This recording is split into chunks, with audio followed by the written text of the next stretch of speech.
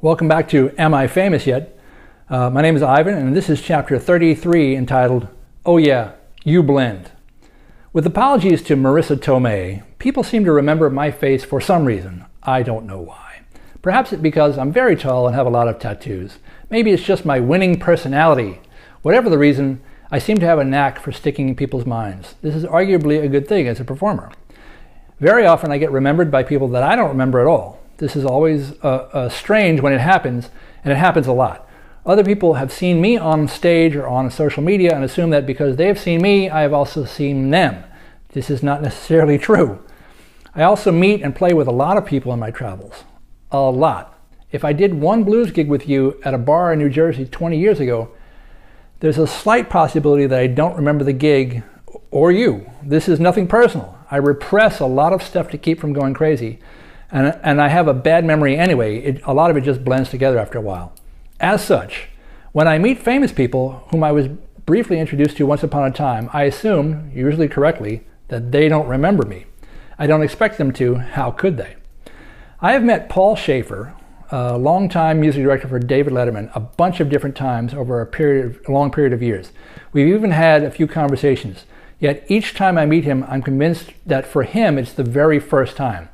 I may be misreading his vibe, but I don't think so, and that's fine.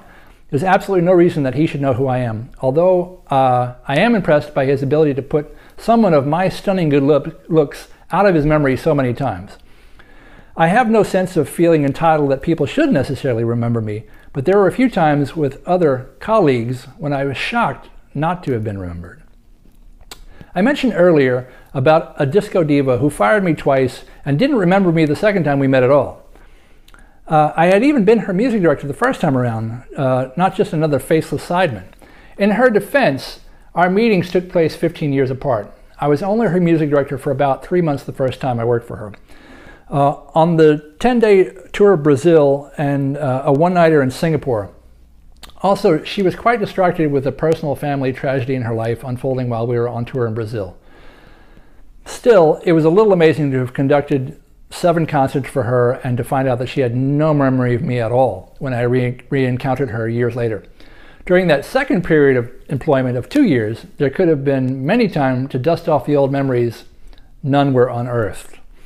Once, while playing with Gloria Gaynor on a multi-act bill at Foxwoods Casino in Connecticut, I got called to play a one-off opening set also backing Sister Sledge.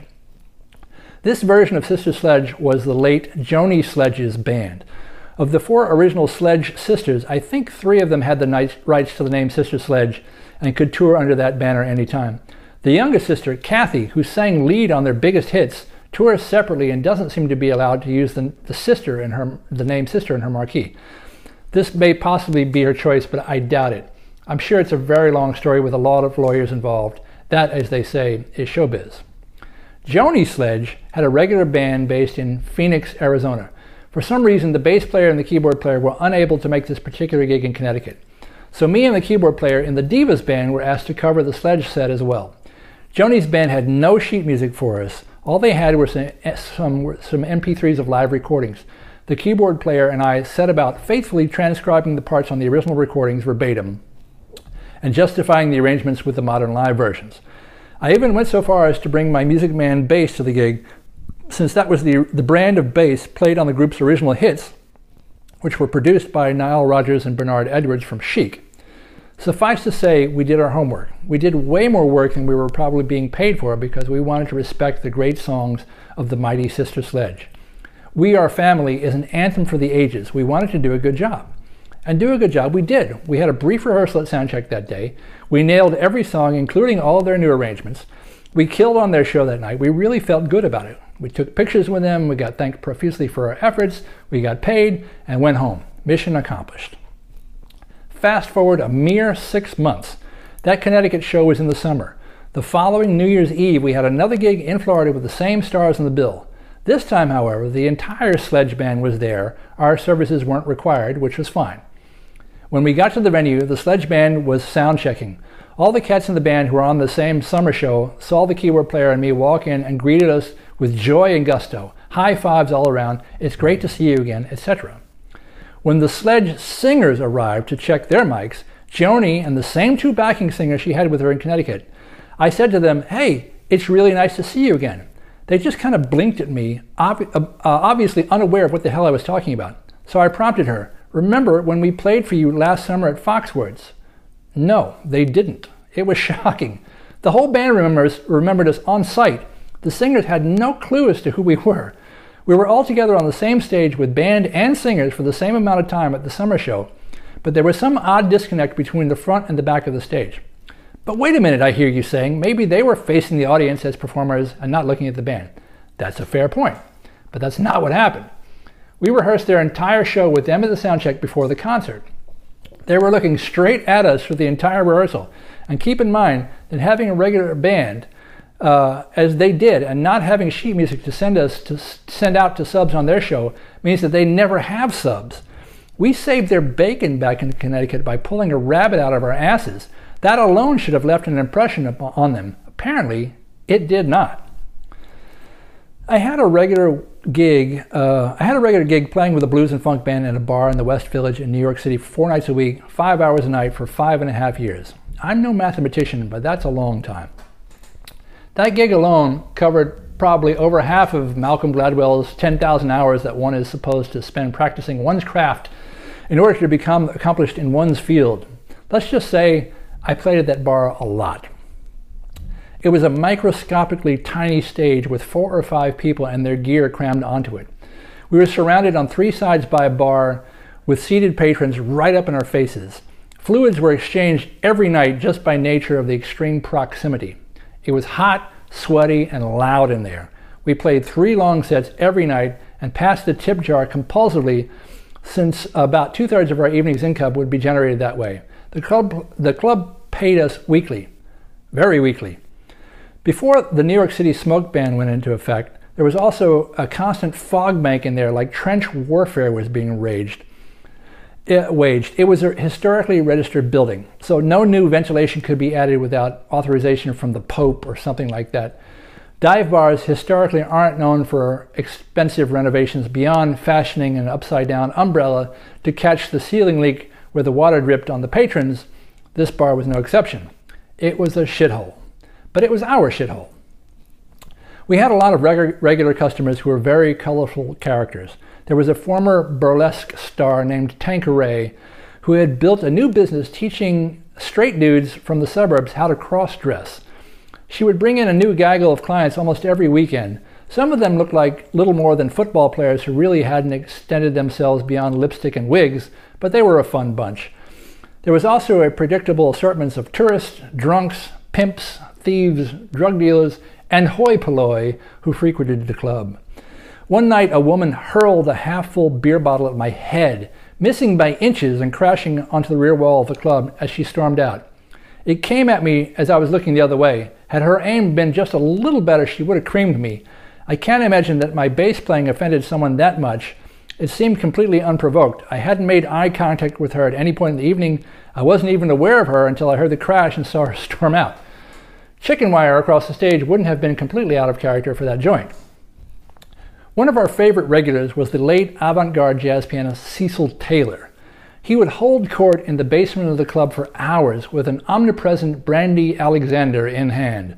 There was also an occasional reaching for a house key to assist in dispensing minute quantities of Bolivian marching powder from a tiny Ziploc bag. Cecil loved to get loaded and loved our funk band. He was at the club at least once a week for years. He loved our lead singer, the late Frankie Paris, who specialized in a very rhythmic style of blues and funk singing. I always marveled at the dichotomy. Here was Cecil, a guy who was famous for helping to invent an entire genre of atonal, arrhythmic music. But he adored shaking his ass to the complete opposite of that, simplistically tonal, maniacally rhythmic music. Cecil was fun. One week, he was playing an engagement not far away from us at the Blue Note Club in a duo format with drummer Elvin Jones. Our funk band all went down to see Cecil since he'd been to see us so many times, It was just a light, polite thing to do. Plus, we were interested to see what he really did for a living. He and Elvin descended the staircase of the club, both dressed completely in white. Cecil put a manila folder down on top of the piano and opened it to the first page. The folder was lying flat. We in the audience couldn't see what was on it. On some unspoken cue, he and Elvin launched into a tirade of sound that seemed to have no organization whatsoever. It was just an avalanche of apparently random notes. Occasionally, in the middle of the cacophony, Cecil would reach up and turn the page in his folder and continue with his pianistic onslaught. There was one chord voicing I remember specifically, since it involved him slamming down both of his forearms onto the keyboard while simultaneously depressing every key within a 3-foot range. It was both beautiful and terrible to behold. After 45 minutes of this non-stop performance, Cecil and Elvin both stopped at the same exact moment without any visible cue. They stood up, took a bow, and left the stage. It was great. I talked to Cecil about it the next time he was there at the Funk Club. I asked him what was on his charts in the folder. He said, "You know, some people think that I have a graph drawn on those pages, and I can assure you, it's not a graph." He never said what it was, but I know it wasn't a graph. In pure Sicilian fashion, he was off onto the next topic of conversation. He even propositioned me one night in the club when I was on stage playing. He said, "When am I going to taste those legs, boy?" I explained to him that I was presently unavailable for such polygamy since I was spoken for, but thanks anyway, no harm in asking. I've told you all this merely to illustrate that Cecil and I were fully acquainted. A few years after our regular nightclub gig ended, I happened to see Cecil holding court before a group of people at a restaurant with tables on the sidewalk on 2nd Avenue in New York City. They were dining al frescoes, as New Yorkers are oft wont to do at the slightest provocation. Since I was only feet away from him on the street, I took the liberty of saying hello to him. He didn't remember who I was. I was a little hurt by that, but not entirely shocked, I suppose. He was always loaded when he was hanging out with us at the club. He seemed no less loaded at the Sidewalk Cafe that night. I reminded him of my former boss, Frankie Paris. He lucidly remembered, oh yes, the maestro. That's what he used to call Frankie. He even remembered the keyboard player in the band, though not exactly by name. That made sense, they were both pianists, but my name and face seemed to be lost to history to him. I suppose he would have slept with me and never called me again. I'll never know. Then there was a time I met the blues singer and guitar legend Robert Cray. I was playing in a band that was the opening act at a concert at his theater, at a concert of his at a theater in Connecticut. I was a fan and was excited to meet him. After his sound check, I got the chance to say hello.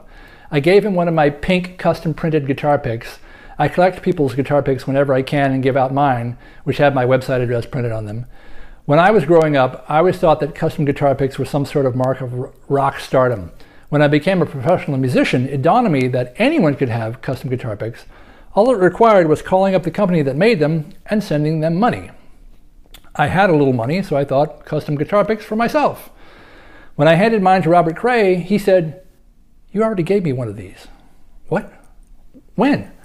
"In Berlin," he said. Oh shit, I had completely forgotten.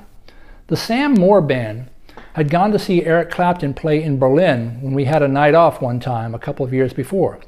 We got there after Eric's show had already started and had missed Robert's opening set, though he did sit in with Clapton during the night. After the show, Clapton's people were doing a runner, which means getting into waiting vans and immediately exiting the grounds. There was no after-show meet and greet. It's that old trick, Elvis has left the building. It's as much for crowd control as anything else. Plus, that amphitheater in Berlin didn't seem to have much of a backstage area. As the band guys were leaving, we kind of gave them all high fives like two sports teams congratulating each other after the match, even though we hadn't played that evening. Somewhere in that exchange, I apparently had handed Robert Cray one of my picks. He had remembered. I hadn't. I'm not sure which is the greater insult, being told that I look like someone that I don't resemble or not being remembered at all. If it is indeed the latter, I probably owe Robert Cray an apology.